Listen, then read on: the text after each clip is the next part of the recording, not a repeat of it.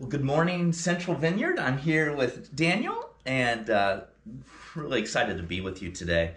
We're continuing on in our series on Galatians, but kind of in an interesting way.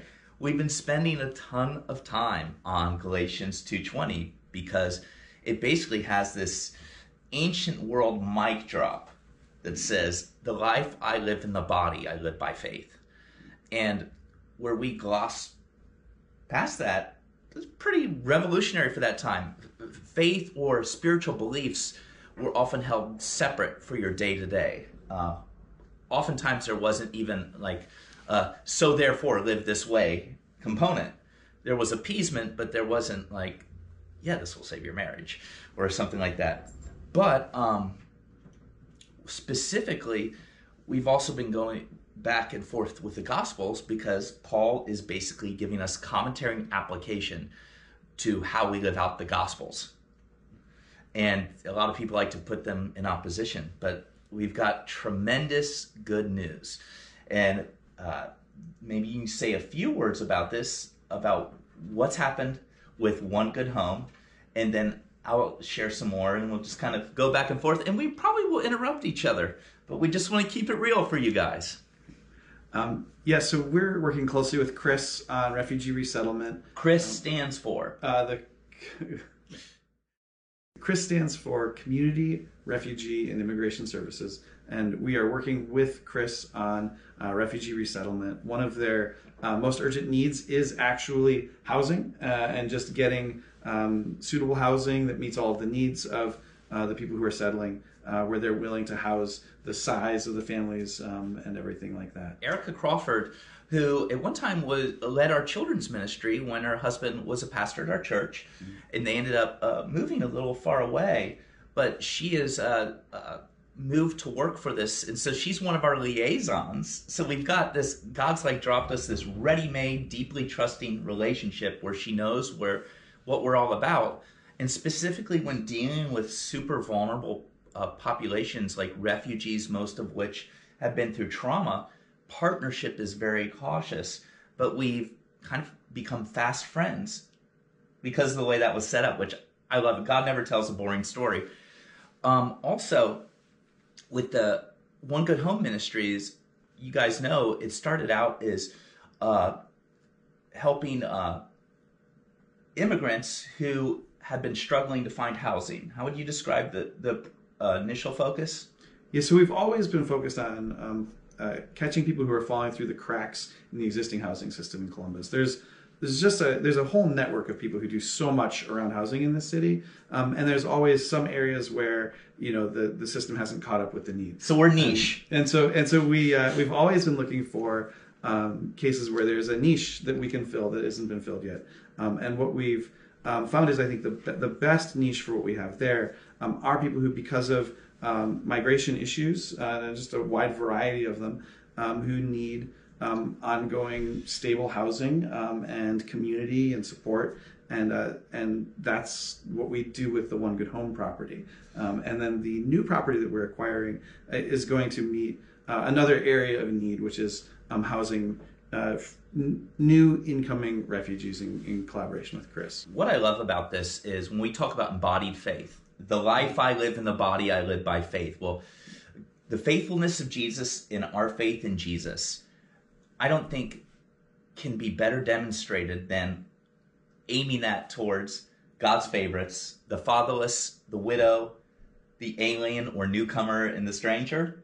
The fatherless, widow, alien, stranger get referenced more than any other people group. And within Judaism, that phrase indicated everyone who was vulnerable. So people with cognitive challenges or severe physical disabilities would have been considered in that group of people.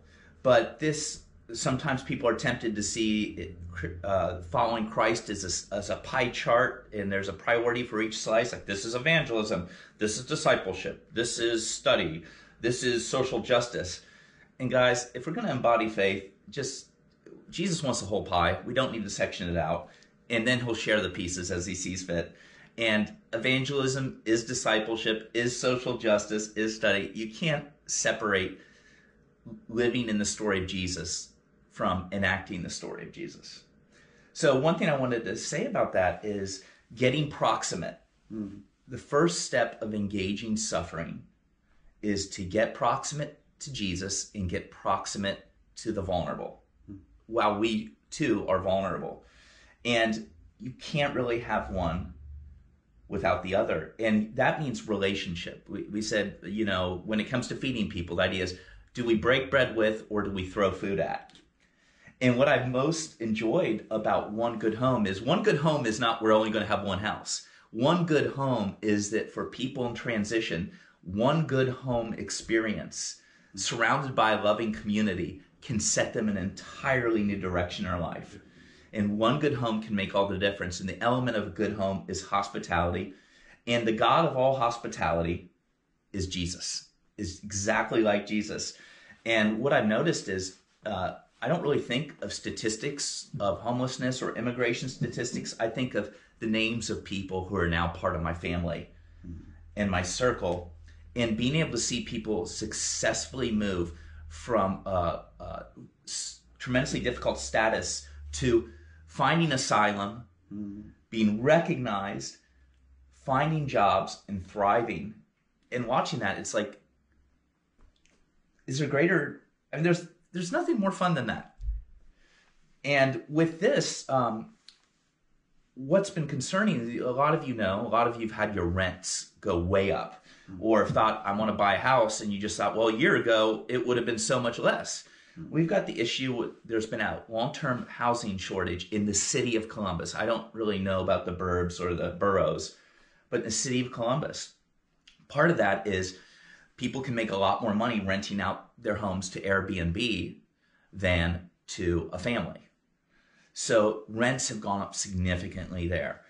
And in addition, with this announcement of Intel, which is going to bring a lot of great jobs to the city, but now the housing market is on fire in Newark for jobs, where property could have was freely available, not freely available, but widely available. It's contracting. And by God's grace, we were able to get in contract for a second house in Daniel. I just want to thank you and Cindy and Katie and Carl and our other peeps have been working hard on this. Is these guys have been 24/7ing, like the text threads alone, to get this done. And God provided us a house.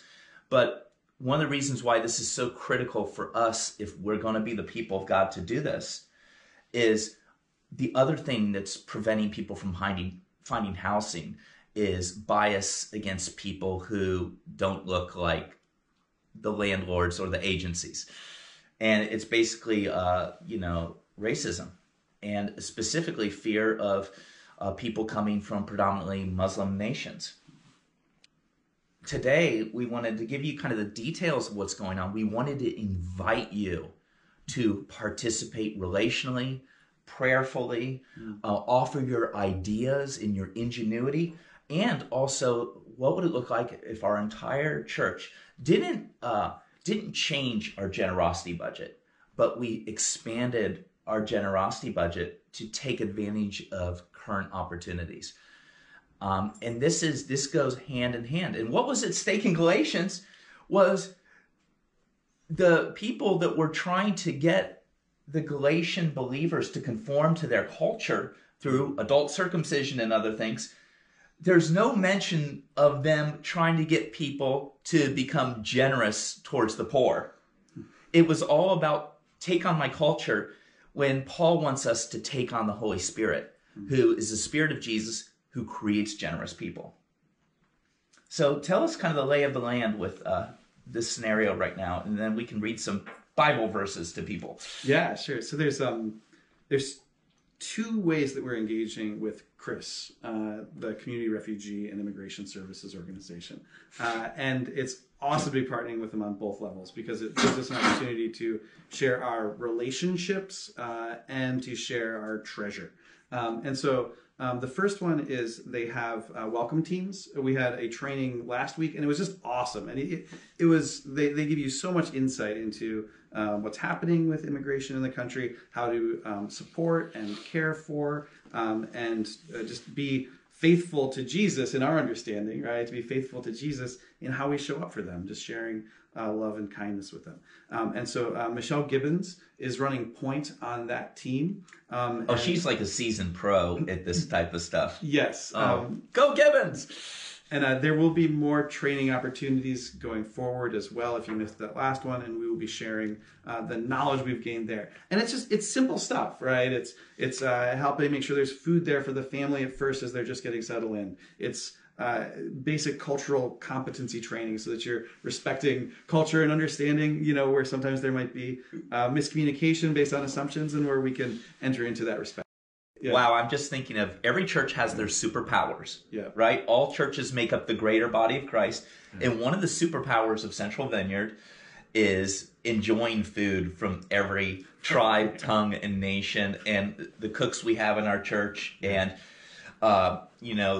we've been able to take newcomers and then give them tours of grocery stores that have the exact ingredients they're looking for that they didn't know were available in Columbus. Yeah. And so you guys, can I just say, are the masters at cross-cultural welcome. And the other thing is we're a relational church. Mm-hmm. And that's kind of coded language to say we don't have an organized way of doing everything, but with love and friendship, we can accomplish anything. Yeah. And one of those things is there's a lot of ad hoc needs. Like we were impromptu moving company, fist bump me. And one thing I've had experience in doing is for 25 years, when I've been doing my church community, my friend community, are transient people moving from apartment to apartment in this area. So I've actually moved multiple people into the same rental property at times. And we had a urgent need to move in furniture on OSU campus. And I had my truck and we were a few minutes away and we literally got to go there and move them in. And that's what relationship, when we have friendship with an organization, even though they're super organized, this isn't bureaucratic involvement. This is friendship and partnership, which is really the only way at Central Vineyard we're able to work effectively anyway. Yeah. I love it. Yeah, and so that's the first one. And I think, and so that's giving yourself, right? And it takes time. But really what you're giving is your relationship and your friendship and your presence, which I think are just the most precious things that any of us have. And then the other one is the money around the house. And so people have been incredibly generous. We just had another generous gift. Oh, wow. This week, you know who you are. You beautiful, generous person. Wow. I mean, the timing of that gift was perfect. Yeah. It could not have been better. The literal day it came in. Praise God. Yes, thank you so much to and everyone else as well. Given. Yeah, and so we still do have some additional needs with the property, getting air conditioning set up, a variety of other things, getting the house furnished, and the One Good Home property also has just ongoing needs for the residents. And so we just got another matching gift just this morning, right before I got a chance to talk to you. So by the end of February. They wanted to give up to $11,000. $11,000. So if we get $11,000, it's $22,000. Exactly. And they noticed how generous the giving was at the end of last year and what a good position that put us in. And they wanted to help us get to $22,000 for 22. Yeah. And I think that would actually put us in a really good position with all of the needs that we're currently facing. And this matching gift is actually outside of our church immediate family, right? Yep. So this idea that you guys personally have been so generous that's inspired people outside of our week-to-week group of folks that want to partner with us. And I've seen this happen in so many ways. You guys, part of our story, as a church, we're married to the Ministry of Asia's Hope Cambodia. We got to be the laboratory where we collaborated with John and the folks at Asia's Hope to develop a whole new model of how to do family-style orphan care. And now the amount of churches and organizations that have partnered with us, and we jokingly said, but it's true, if Central Vineyard can do it, anyone can do it, because they just do everything relationally. And that's come to pass. And the hope is, and I know talking to Erica and the folks at Chris, is there is such a desperate need that if we can be faithful in this, then any other group of people can just emulate our model. In fact, I was talking to someone part of another church downtown, and just kind of sharing what we were going to talk about today. And she was like, "Oh, please send us the link to your service, and I'm going to share it with everyone because I think our church could do something like that." So this is a contagious story. Yeah. But part of this also is, guys, we are beautifying these houses. We're landscaping these houses. We are rolling out the red carpet because, let's just read some Bible here. I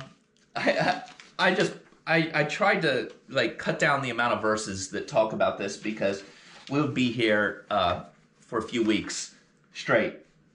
But the whole story of Jesus' followers is also the story of Abraham and the children of Israel.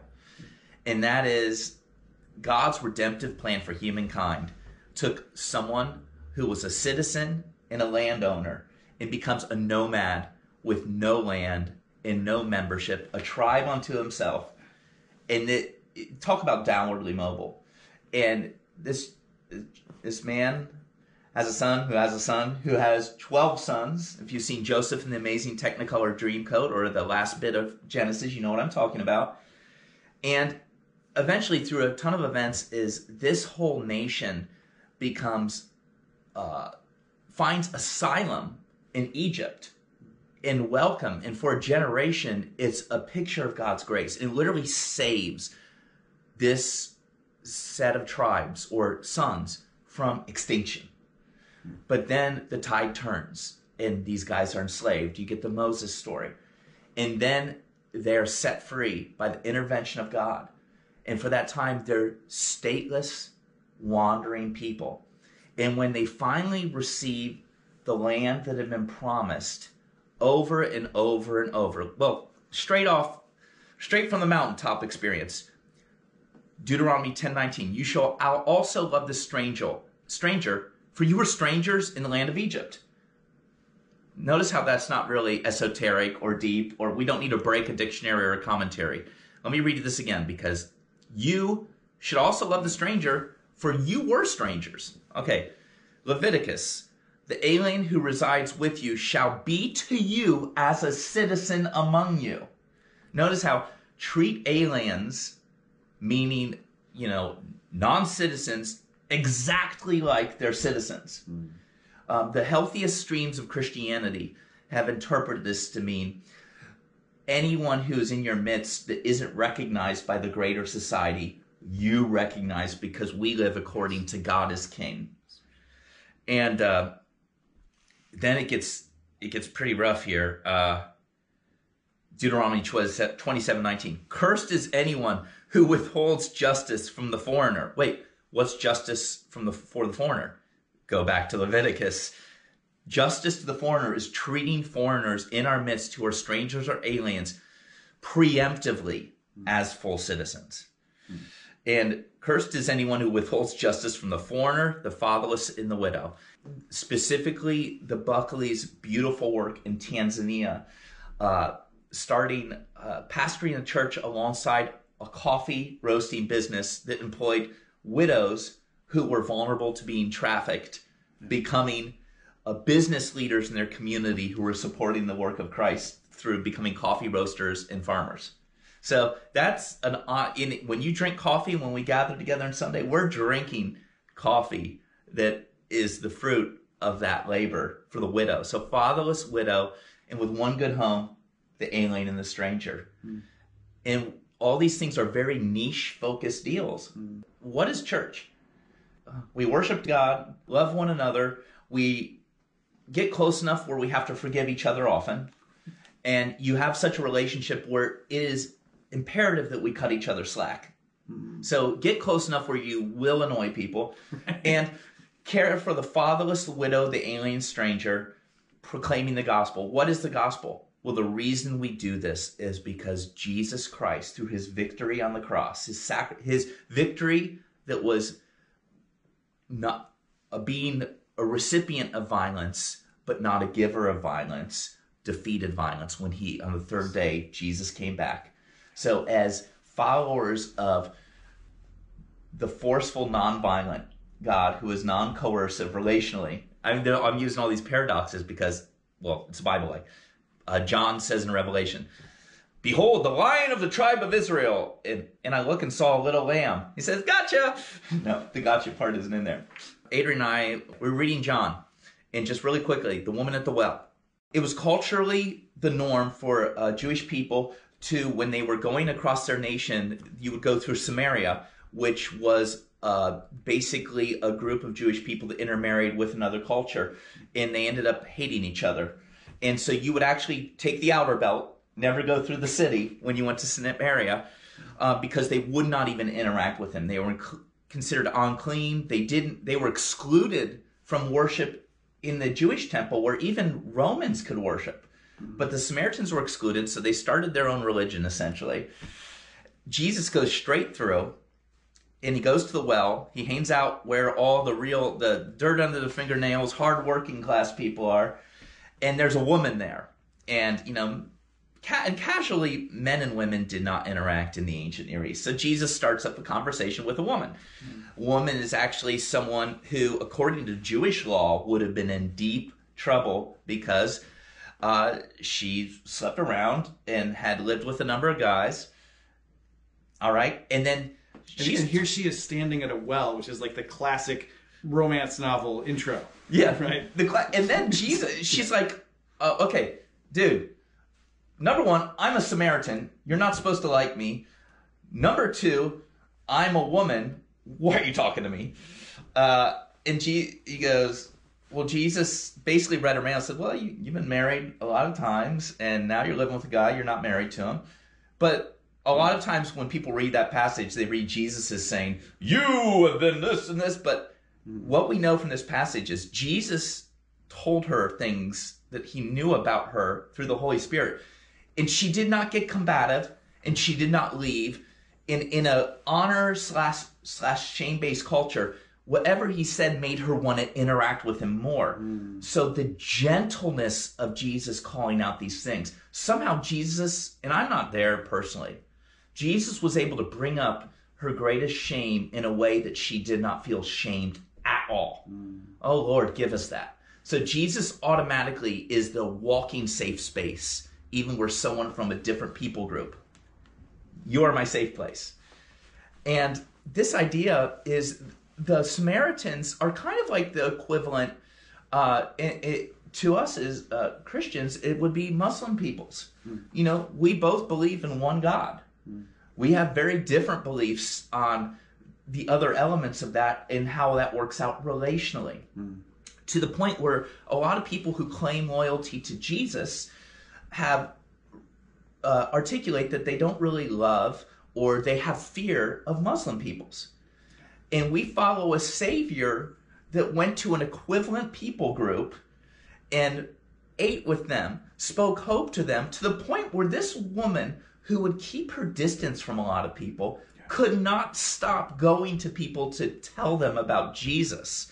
She's essentially the first super evangelist in the Gospel of John. And the radical inclusive nature of God. So if we're going to follow that Jesus, not whatever, American talk radio and TV Jesus, but we're going to follow the Jesus that we read about, what better way to welcome the people of the book from Afghanistan and surprise people with a desire for relationship and breaking of bread. And if you feel far from Jesus, the best thing to do is to go where he hangs out. And Jesus hangs around the vulnerable, the homeless, the fatherless, the widow, the alien stranger. If you feel distant from God, maybe, I know when I've been distant from God, a big component of that is I'm not hanging out with those people. Yeah. So, bottom line is, if we're going to be embodied, if we're going to be faithful living in our body, embodied faith is faith that crosses boundaries, faith that expresses hospitality, and faith that is fully relationally, schedulally, financially got skin in the game. And we've already got skin in the game, and we want all of you to be invited to get further skin in the game.